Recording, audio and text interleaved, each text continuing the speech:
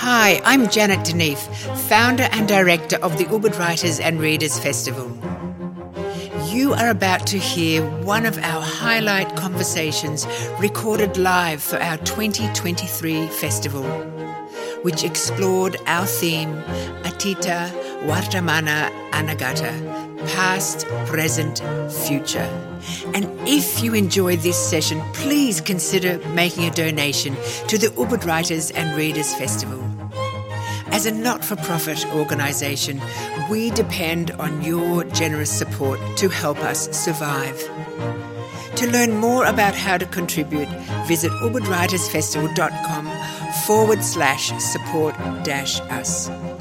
In the meantime, settle in and let the magic of our 20th anniversary festival continue. Good morning again, and sorry for the earlier mishap. I just can't wait to be having this conversation with you. As mentioned earlier, as someone who worked in forest conservation, I looked up to your work, and for many years when we designed our paralegal training for community on the grassroots, we look at the Chipko movements as the one thing that relates to us as people from developing countries, but people whose life are close to the land. What would be your advice for people like me, and I guess so many in the audience who are feeling inspired to be doing the kind of work that's close to what you have started, but might not have found their path? You know, I never give advice. Find it a bit arrogant. I've learned from others. I learned from the Chipko sisters, and I share my experience. And this much I've learned over my 50 years of ecological activism, that everyone has knowledge. You know, I was doing my PhD in quantum theory, and before that I was training in the nuclear establishment in India, and the head goes there, that you know more than others. And then I got involved in the Chipko movement because I saw a forest disappear and Chipko was starting. Chipko means to hug.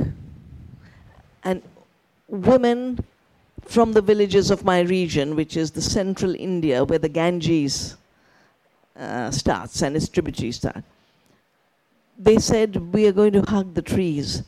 You will have to kill us before you kill the trees. And I learned then that they knew so much. They knew every herb. They knew forestry management of such detail that they knew exactly how much of a branch they should cut, so that the tree itself, its regeneration does not stop. And so I said, it's arrogant to think just because you go to university, do a PhD, you have some exceptional knowledge. They're different. They can't do quantum theory. But they are my professors of biodiversity and ecology. And the second thing I learned from there is, because the forestry that was introduced to the rich tropical world, where the rich tropical forests are, was a commercial forestry. About monocultures, about timber extraction. It was not about the forest. It was really treating the forests as timber mines. And it's the women who said, I must tell you this, because they came out during the day with lanterns. And of course the police was there and the officials were there, and says, you foolish women, can't you see the sun is out? You don't need the lantern. And they says, not for the sun, it's for you. Because you're blind. You think these forests are timber mines, just this much square foot of timber. But these are our mothers. They give us soil and water and fresh air. Beautiful, in the local language, mitti, pani aur bayar. Mitti, soil, pani, water, bayar, the purest of air and oxygen. So they showed the connections between forests and water and rivers.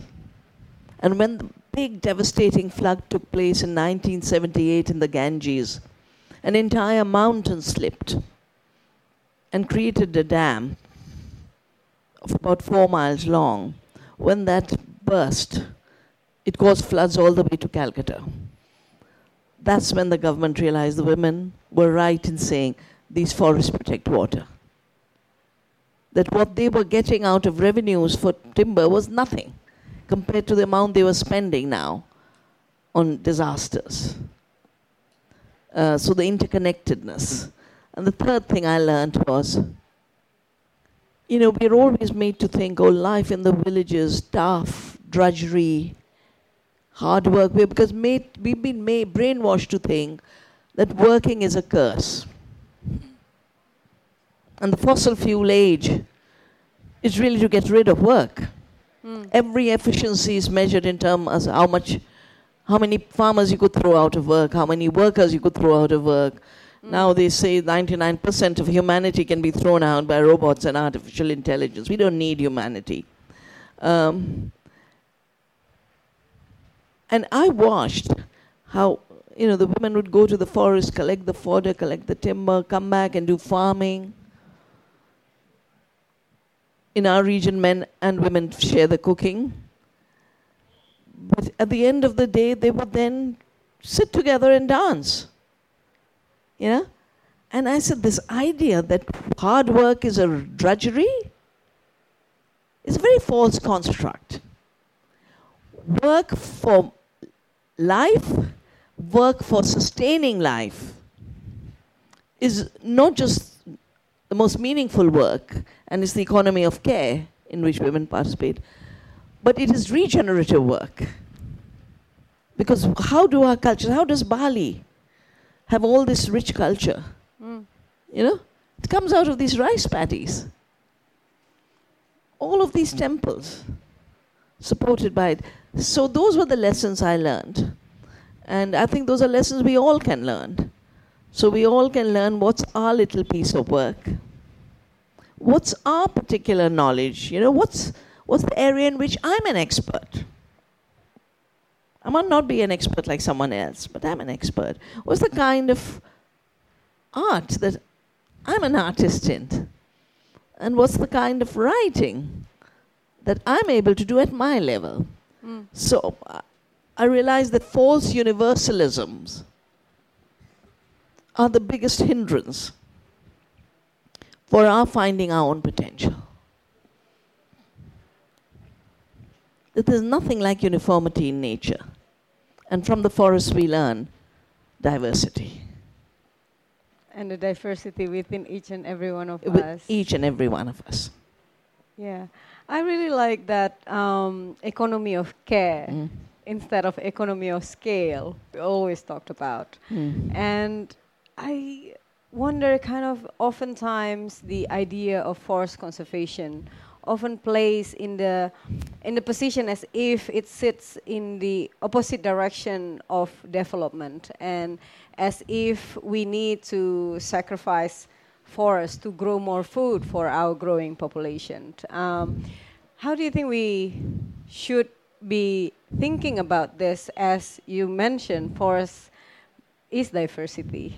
At the same time, expansion, or maybe there's another way in thinking of how we could grow more food, healthier food, nutritious food for growing population without destroying all of the forests that we have. So, here in Indonesia, you have the tragedy of the palm oil destroying the forests. And sadly, that model is getting exported everywhere. People are destroying tropical forests to grow palm oil, which then gets used to drive cars as biofuel. It gets used to destroy other people's food. Our wonderful edible oils, our mustards and our coconuts and our sesames, destroyed for palm oil. But it's in everything that you use. I think it's the most pervasive industrial raw material right now.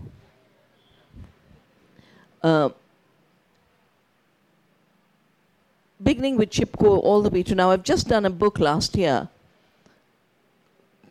I was asked to write on the economy of care because, we lived through COVID and lockdown, and frankly, all that people had was care. If they didn't have care, they didn't survive.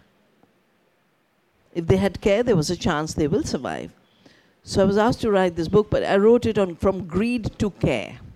How did the dominant economy not just become an economy of greed, but it only measures greed and it only rewards greed. And it punishes care. It punishes care first by not seeing it, through blindness. But it punishes care, if it does, you say, but this is not real work. The issue I said earlier. Women don't work, You fill a form, and if there's a column, what's your work? And women who work morning till night, right? I don't work, because they've been made to think work is going out and working for someone else and getting a salary, and that's work. So real work, which is the expenditure of energy, it's measured in joules, It's expenditure of energy. Women are spending their energy. And if you look at the statistics, women's work is what's holding society. So I started to look at how do the economies that sustain life work? How do economies of nature work? Does nature keep extracting water from a river till it's dry? No. Nature circulates the water. The water flows through the basin. I just saw the irrigation channels are full of water. In other places where you don't have community management of water, here you do, then water gets mined. And if a hotel resort has more power, they'll divert all the water from the farmers' fields. And before you know it, you have a famine. Every time at least we have glass bottles, but every time I see a plastic water bottle, I just think of how, in no time, by destroying water and polluting water, we created an economy of drinking oil. Because when we suck out water, we use oil. I've worked with wonderful women in Plachimada, in South Kerala, which is water abundant. And then Coca-Cola came and set up a plant, $1.5 million liters extracted daily. And there was a water famine. And the women were walking 10 miles. Till a woman elder said, why should we walk further? Coca-Cola should shut down. And they started a satyagraha, the force for truth, at the gates of the Coca-Cola plant, and asked me to come and join on the first anniversary. I went because I couldn't understand. Why would people be fighting Coca-Cola? I know it's not a very pleasant drink. But why would women be resisting? And then I realized 1.5 million liters, and what's left is heavy metals. So it's totally polluted, you can't drink it. And in 3 years' struggle, they shut this Coca-Cola. I think it's the first time in the history of Coca-Cola. A Coca-Cola plant was shut down by women. But, the extraction is oil, and then that bottle of plastic is oil. It's petrochemical.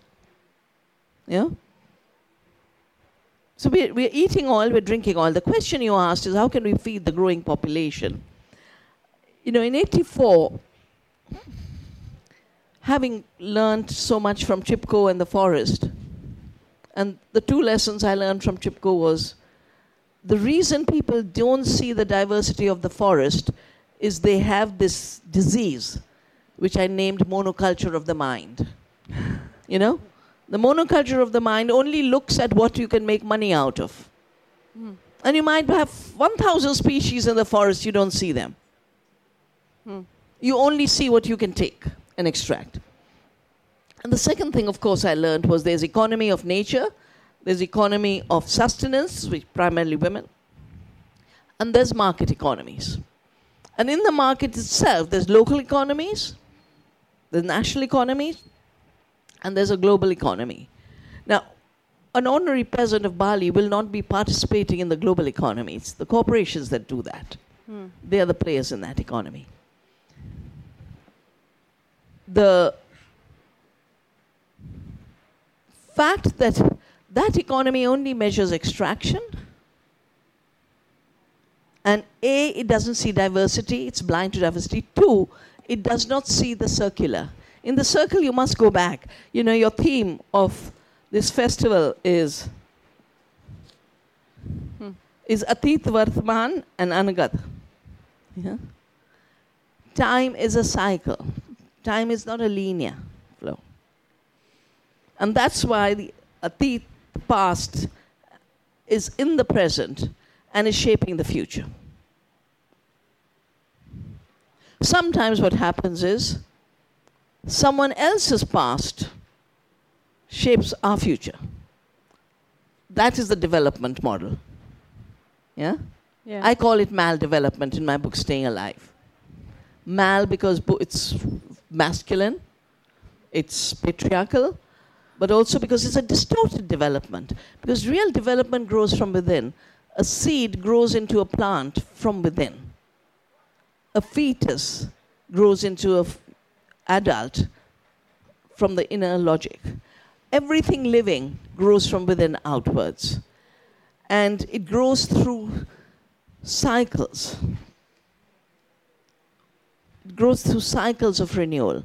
The rivers, the streams, even life itself. You know, I'm writing a new book on climate change and the future of food because it's so messed up, the food issue. There's no miracle bigger than the green leaf. It takes the carbon dioxide and with the free energy of the sun, gives us food and gives us oxygen to breathe. This is what the Gypco sisters were telling us. Yeah? They didn't know photosynthesis, but they understood these processes. And it's this same process that is the solution to climate change. It's the same process that's the solution to hunger. Because that, you know, from turning carbon dioxide into the carbohydrate, the molecule of life, is food. Now, the more intense you make it in diversity, right now when we say intensification, we mean two things. Chemicals, and more external fossil energy. But that's the reason we are having all the problems we are having. The buildup of carbon dioxide, the disappearance of species,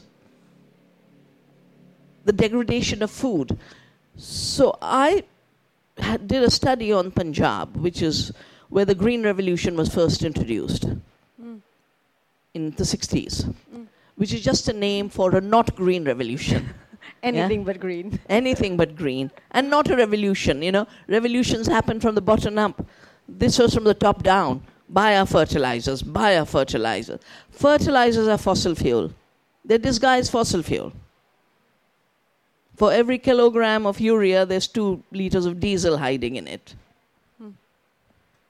But we don't need people who are fighting oil. They're not fighting the oil in the food, which is the most immediate place to begin. Yeah? So I said, they're very clever. They measure yield per acre. And everyone says yield per acre is feeding us.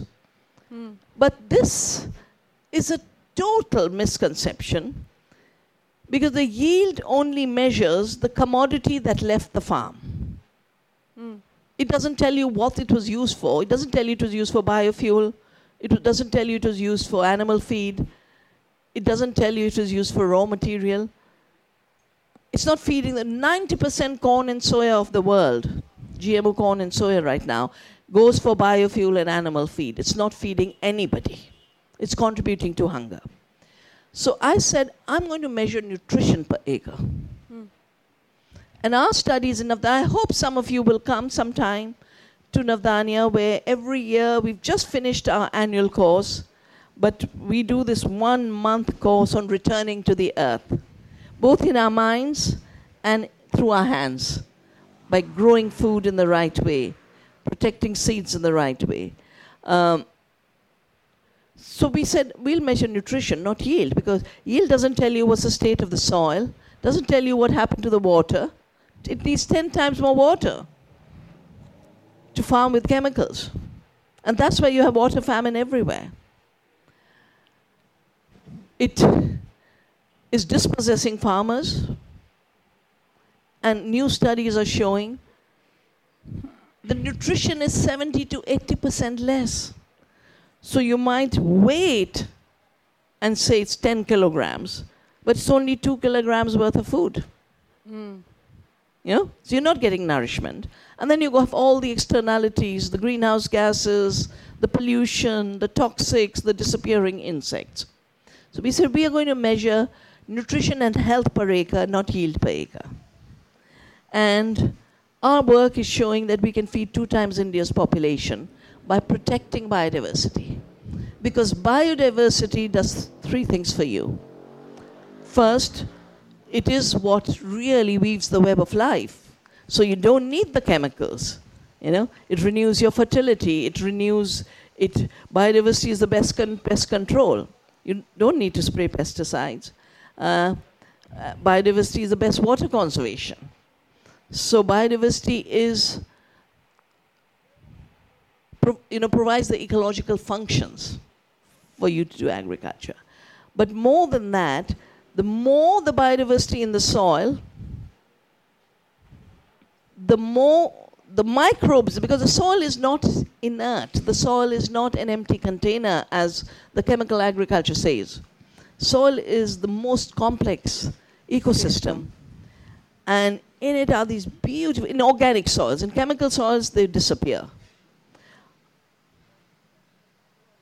In our studies, we are finding 33,600% more fungi. Now, the fungi pick up minerals wherever they are and bring it to the plant. And the plant gives them the carbohydrates and the food. So the plant is giving the food to the fungi, and the fungi are giving food to the plant. This is symbiosis, working together. And the more the soil has nutrition, the more the fungi gives to the plant, the more the plant has nutrition, the more it grows. The photosynthesis can increase 5 times more. The more it grows, the more food it can give to the fungi. Everyone grows. Everything grows. Yeah? So we said biodiversity intensification rather than chemical intensification. And as I said, 2 times India's population, we can feed with all the nutrition, all the iron, all the vitamin A. You don't need the golden rice that is being pushed next to you in Philippines by dear Mr. Bill Gates. We threw it out in 2000 from India. But he takes everything that has been rejected and resurrects it. Because along with this is 80 patents. 80 patents linked to golden rice. Yeah? So when you ask, how do we feed the world? We feed the world by growing food and nutrition. And more importantly than that, I think it's very important that we give up the anthropocentric arrogance that was created as part of colonialism. You know, we were made to think the only species for which the planet is the humans, and that too the privileged humans. The colonizing humans can take anything from anywhere. But food is the currency of life. Food is what feeds the pollinators. Food is what feeds the earthworms. Food is what feeds the birds and the insects. So food is for all. So when you say, how do we grow the food, enough food, we can't afford to grow food in ways that we exterminate our other relatives in the earth family. We've got to nourish them too. But the beauty about symbiosis is the more you nourish them, the more they give you. Our research at Navdanya has shown, if you want to get in touch with us, you can write to earthuniversity@navdanya.net. But our research has shown that when you don't spray pesticides and you have enough pollinators, the pollinators increase your food production 30%.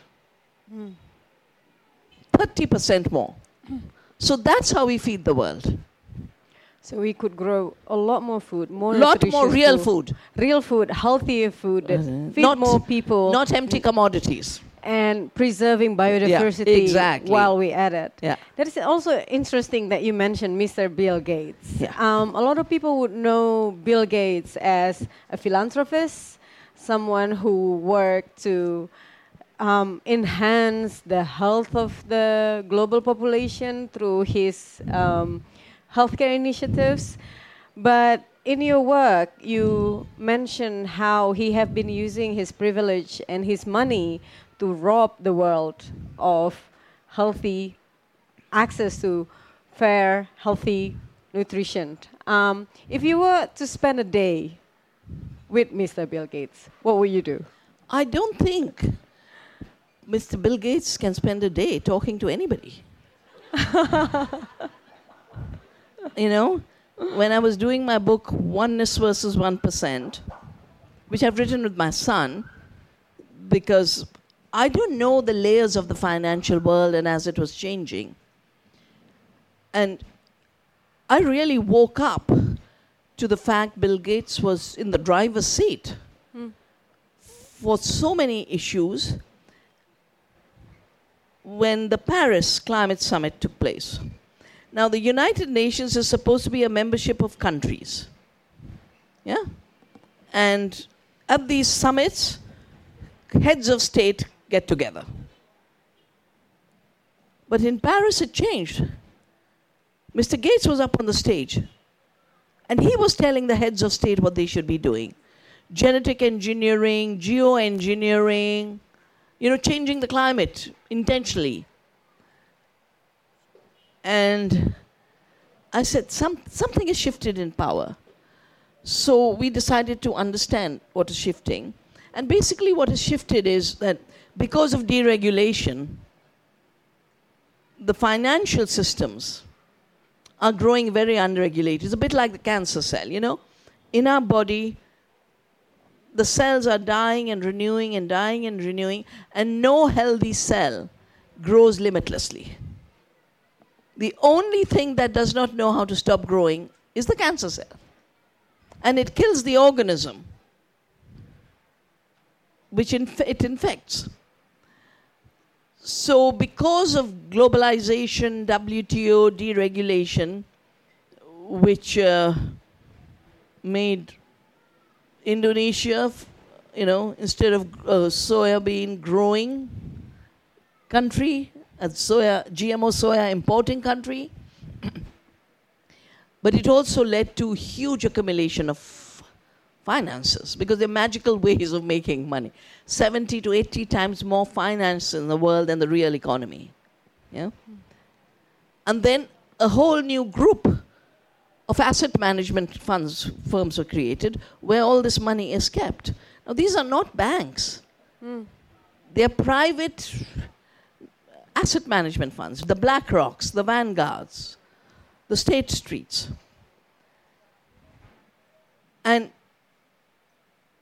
then, just like in the 30s, when Rockefeller was controlling everything from the banks to the big pharma to working with the Nazis, IG Farben, there was Standard Oil IG Farben, one company.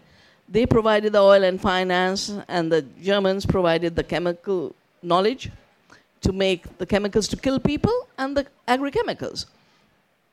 In a similar way now, Bill Gates, who'd grown so big, was asked to copy Rockefeller. And now your image is getting, you're becoming known as a rich capitalist. Create an image of being a philanthropist. Now in America, for those of you who are from that country, you will know that the way the tax laws work is if you put money in a philanthropy, you have huge tax savings. Yeah? Philanthropy in America is a tax-saving enterprise, but it is also an investment enterprise. And so in that book, Oneness versus 1%, we realize that every field where Mr. Gates gives money, it seems, as philanthropy, he is creating a new market of monopoly. Just 2 examples. Mr. Gates now controls the seeds of the world. Gives tiny bits of money to a seed bank, but then all the seeds are accessible to him. And you might have heard he made 52 billion in the vaccine investments. And then he pulled out, just in the right time. 52, he said, I haven't invested more profitably in anything else. So we wrote the Oneness versus 1%, but then I realized this was in every field. It was in education, it was in health, it was in media. He controls the media of the world. It was, of course, in climate, environment, agriculture, food. He's the biggest driver of what I call fake food. Fake food is lab food. Now, ultra-processed food has already made us very sick.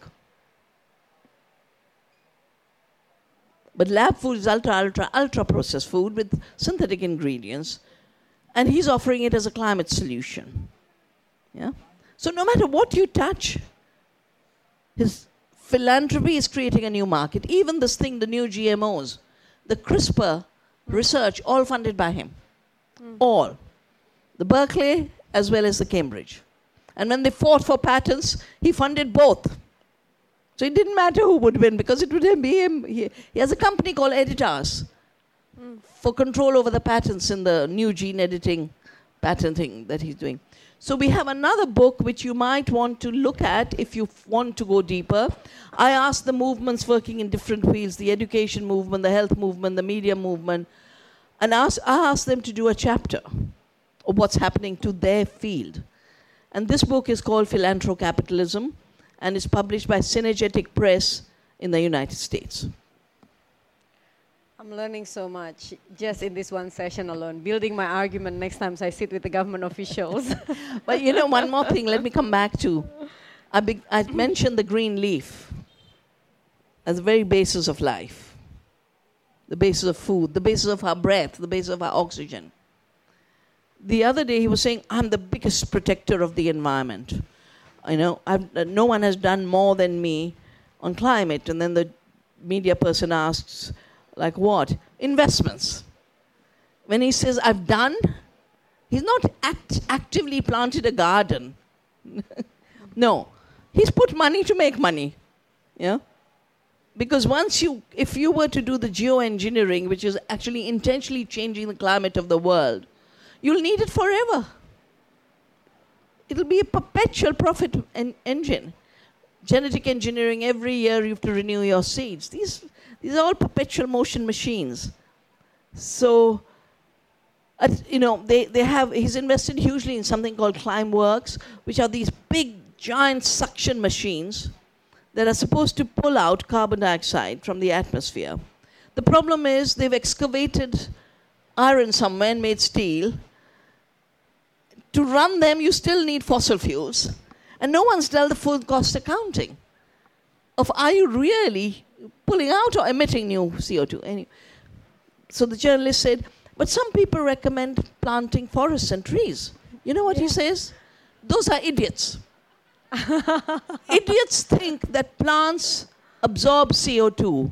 The science people know that's not true. Now, if Mr. Gates starts to tell you that plants do not absorb CO2, you know, and his science is basically saying there's nothing like life, you know.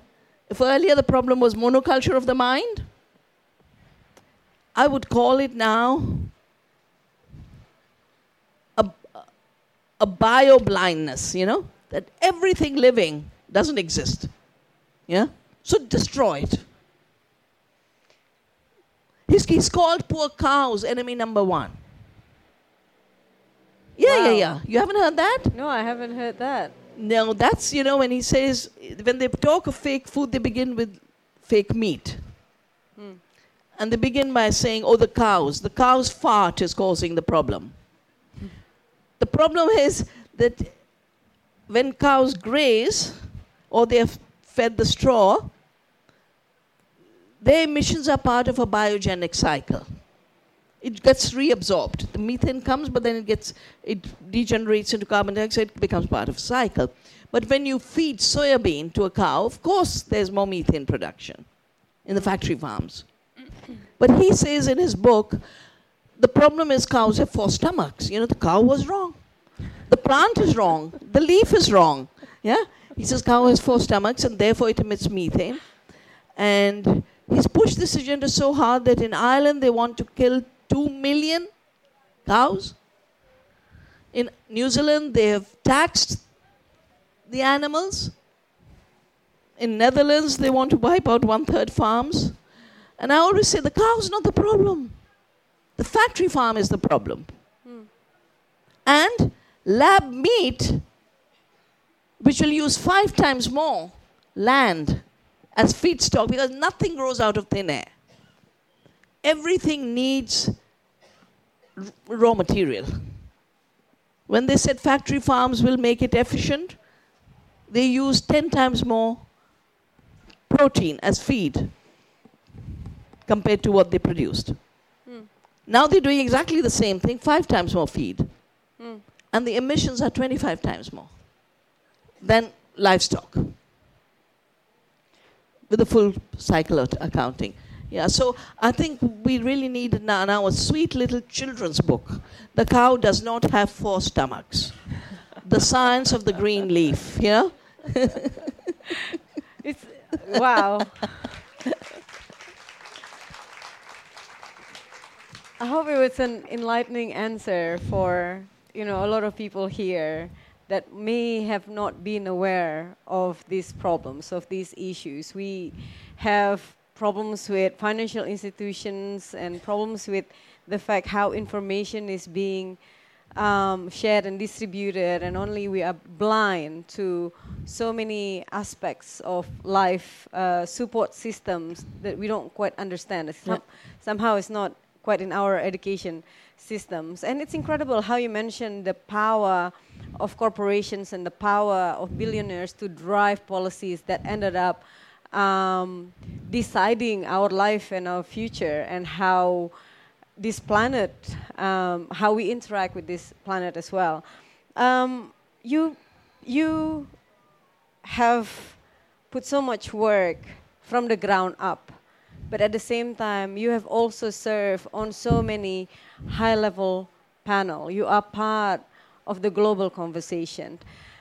I have a question on, we know that communities, local communities, indigenous people have so much knowledge and wisdom when it comes to how we should be living, how we should be treating our soil, our environment.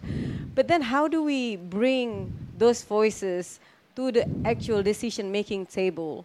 Because so many international NGOs, so many donors, so many countries, leaders would say that we need to listen to indigenous communities and local people. It has been proven that land that is managed by communities thrive, biodiversity thrive. But then how do we bring them into decision-making tables in places like COP, CBD, UNFCCC, and places where decisions are made? Yeah. Grassroots communities live life. And they live life in its multidimensionalities. Yeah? And from what I said earlier, life is circular. Life is constant giving back. And therefore, with very few resources, they know how to create abundance. You know, from one rice plant, the fact that you still have thatch is because of the paddy. Because I've been saving seeds, and in areas where some areas where they were still growing the old varieties of paddy, I asked, they said, how come you're still growing the old varieties? And they explained to me that the new dwarf varieties, you know, their stems are thin, thick. And he says, if we were to make our thatch with it, it would be leaking during the monsoon. It's only the fineness of the old varieties, the straw, that is able to actually create building material. Food for animals. So much abundance. It's really the alternative to oil. Biodiversity is the alternative to oil. How do we get their voices more visible and heard? First is we have to learn to see in a broader way ourselves. See the full picture. Because if we don't, we become extractors too. Oh, they have this knowledge, I can take it, pirate it, patent it. This is what I've called biopiracy. And I have 2 or 3 books on the issue of biopiracy. Taking an element and putting it into the global market, rather than seeing how it relates to other elements that create that economy of sustenance. So, when the Convention on Biological Diversity was being negotiated, the countries were strong on saying it's our sovereign resource. So Article 3, but there were 2 articles in that convention that I made a special contribution to. One is Article 8J, which is on indigenous knowledge. We know 80% of the biodiversity today, 2023, is on 20% of the land that still remains in the hands of indigenous people. 80%. So if you want to protect biodiversity, you look towards them. How do they do it? How do they govern? Yeah. The second very important clause was Article 19.3, which is on biosafety. That if a genetically engineered organism is released, then governments have an obligation to assess the impact on biodiversity and on public health. This defined the new field of biosafety. And this is what allowed countries to stay GMO-free.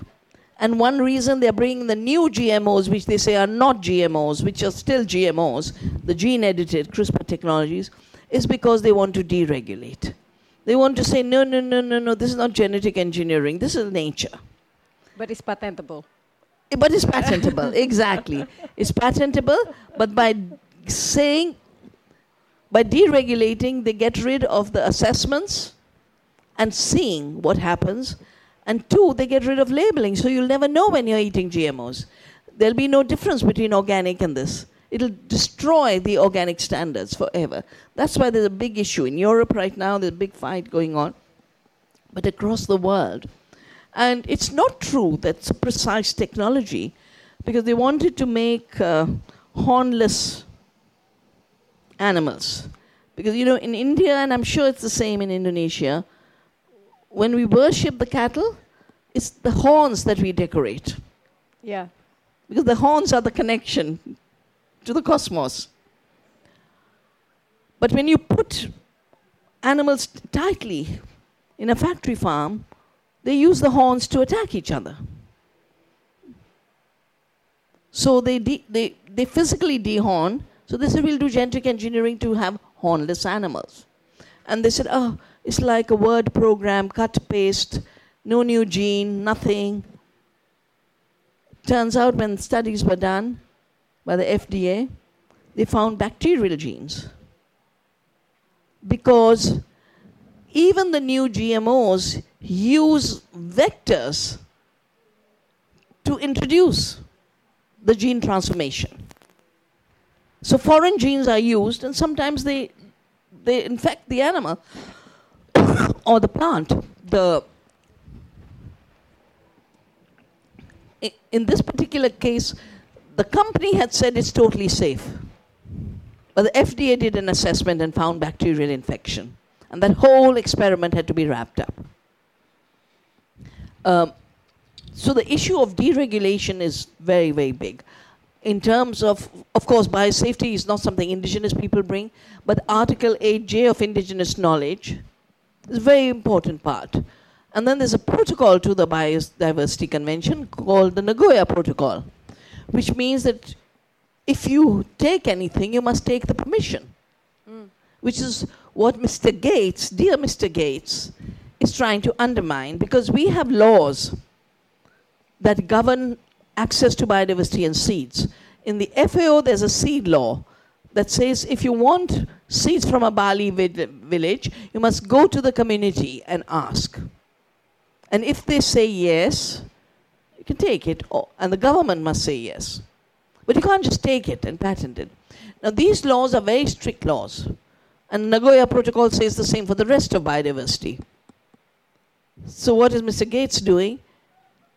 He is trying to undermine these laws by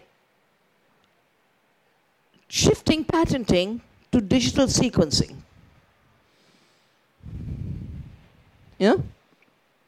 That means even if we have this much seed sitting in the Swalmart seed bank, they can do the genomic map. Of those seeds. But the seed packet tells you this is drought resistant. His map doesn't tell you it's drought resistant.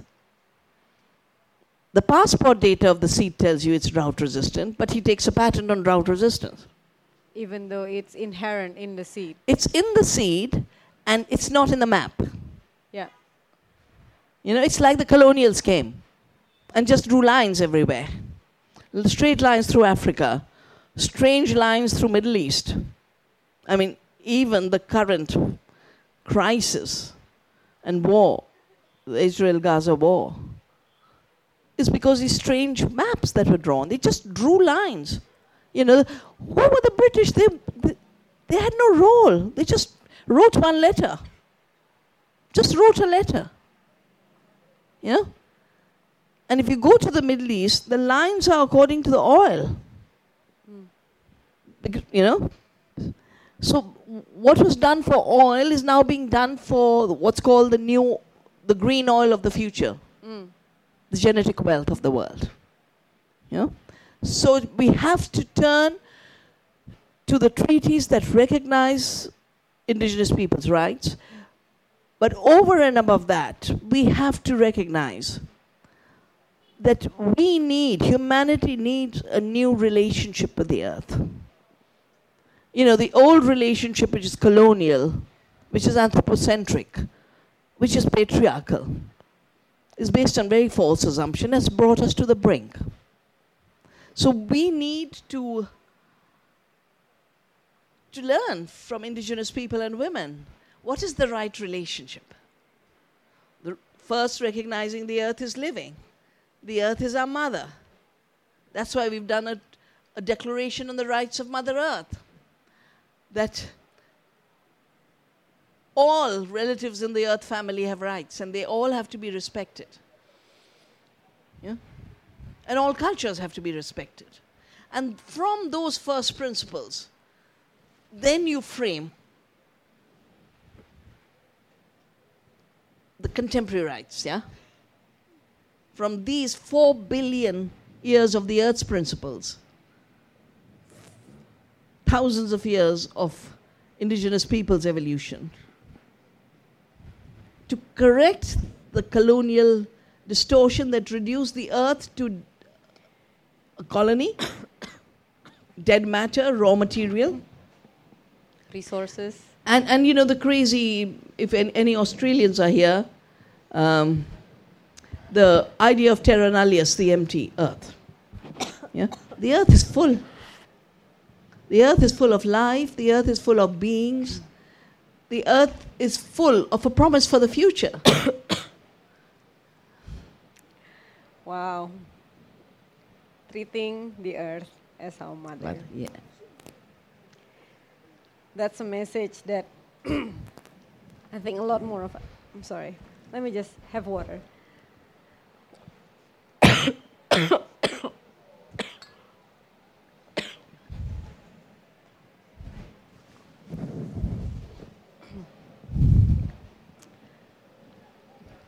This is a very profound lesson that many of us might have somewhat forgotten along the journey of each and every one of us living on this earth. And some of us working to heal our traumas, some of us are working to advance our career, some of us working to make more money. And I've always wondered, you have been doing this work for the past 50 years. That's not a small feat. That's a long, persistent journey for you to change how things unfold and how community wisdoms are being respected. How could we bring more youth into this space? As I've witnessed that even in this room alone, I see some young faces. I don't want to make judgment on how old people are. I see some young faces, but it could have been more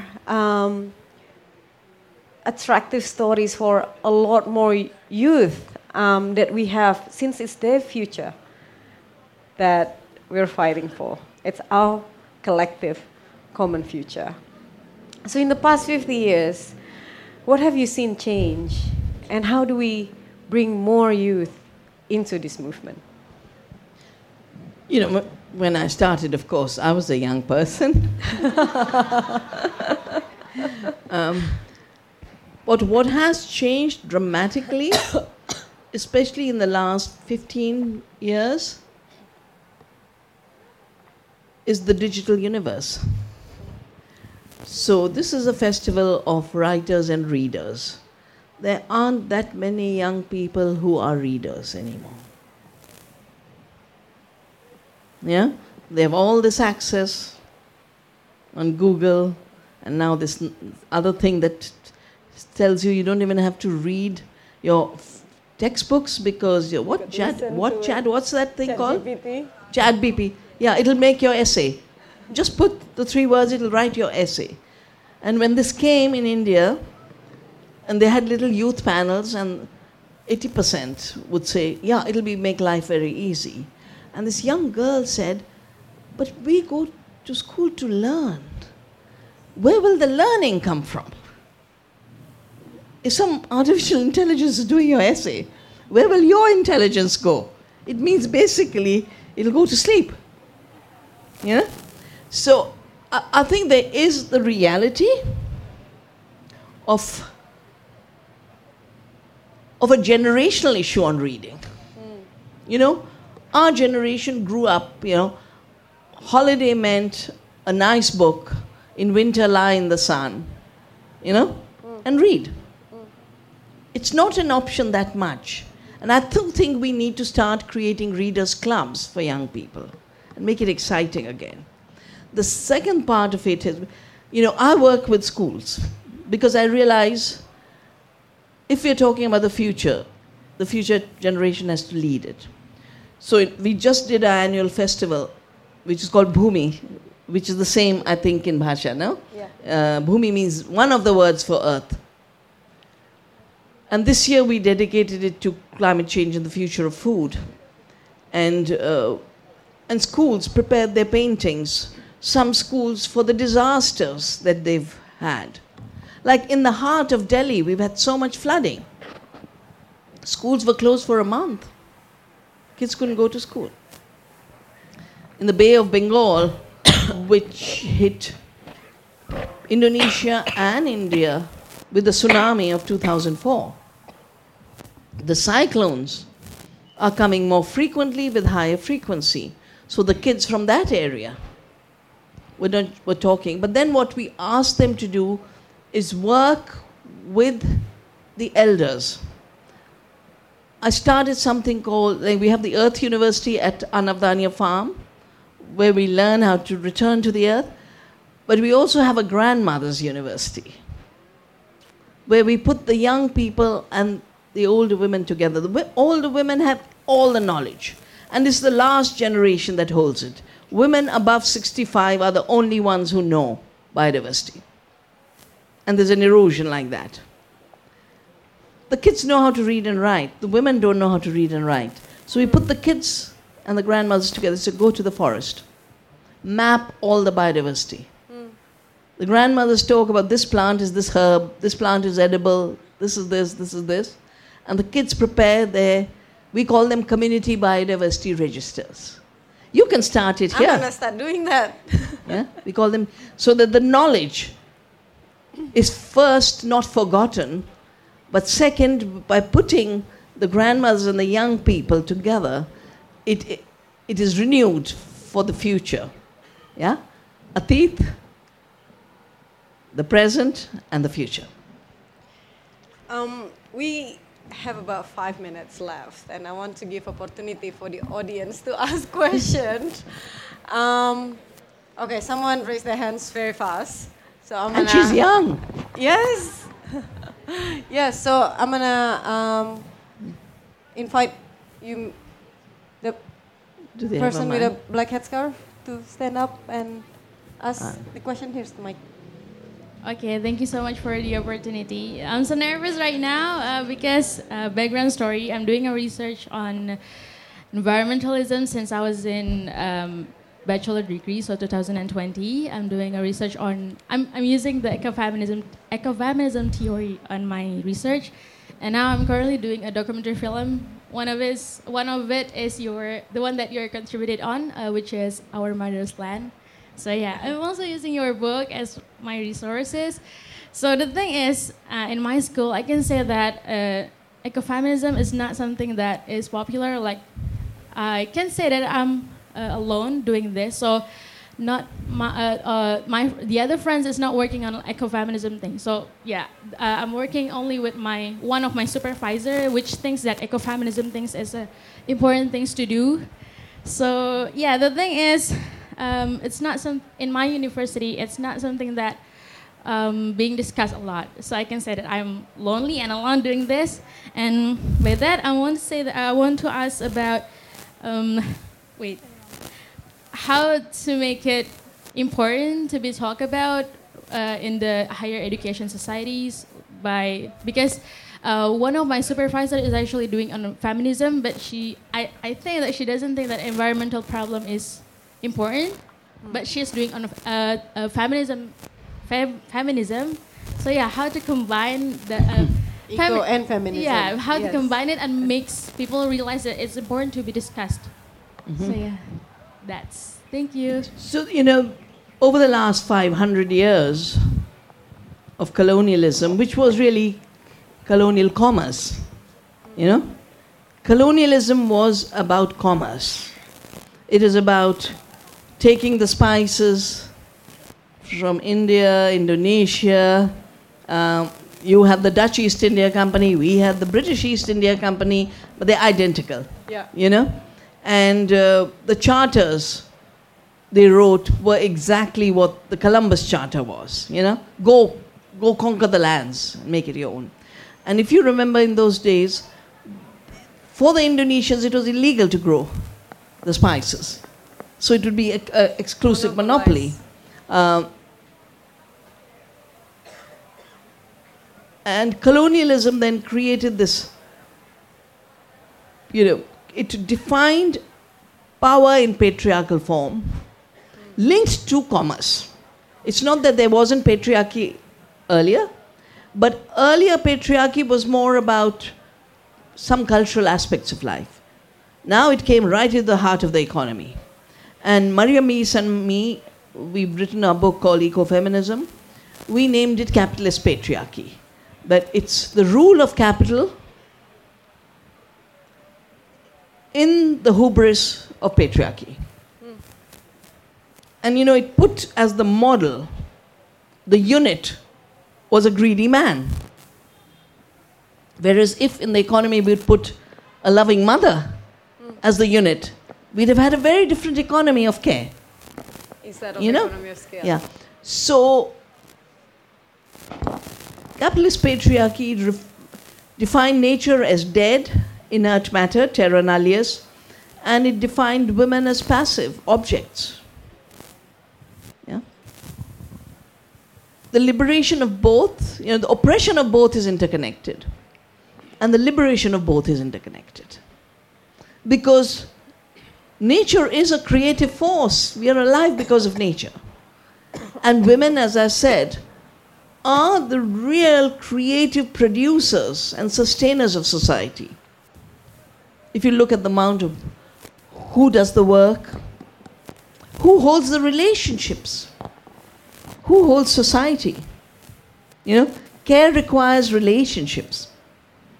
So the ecology and feminism are part of one continuum. One stops the violence against nature, the other stops the violence against women. But the roots of both are the same. That's why we must address them. We are actually out of time, but I think 1 hour is not enough. And I must apologize for others' hands that's raised and being held up for question and answer. I would like to thank you so much for this opportunity, for this conversation, for the wisdom that you have shared with us.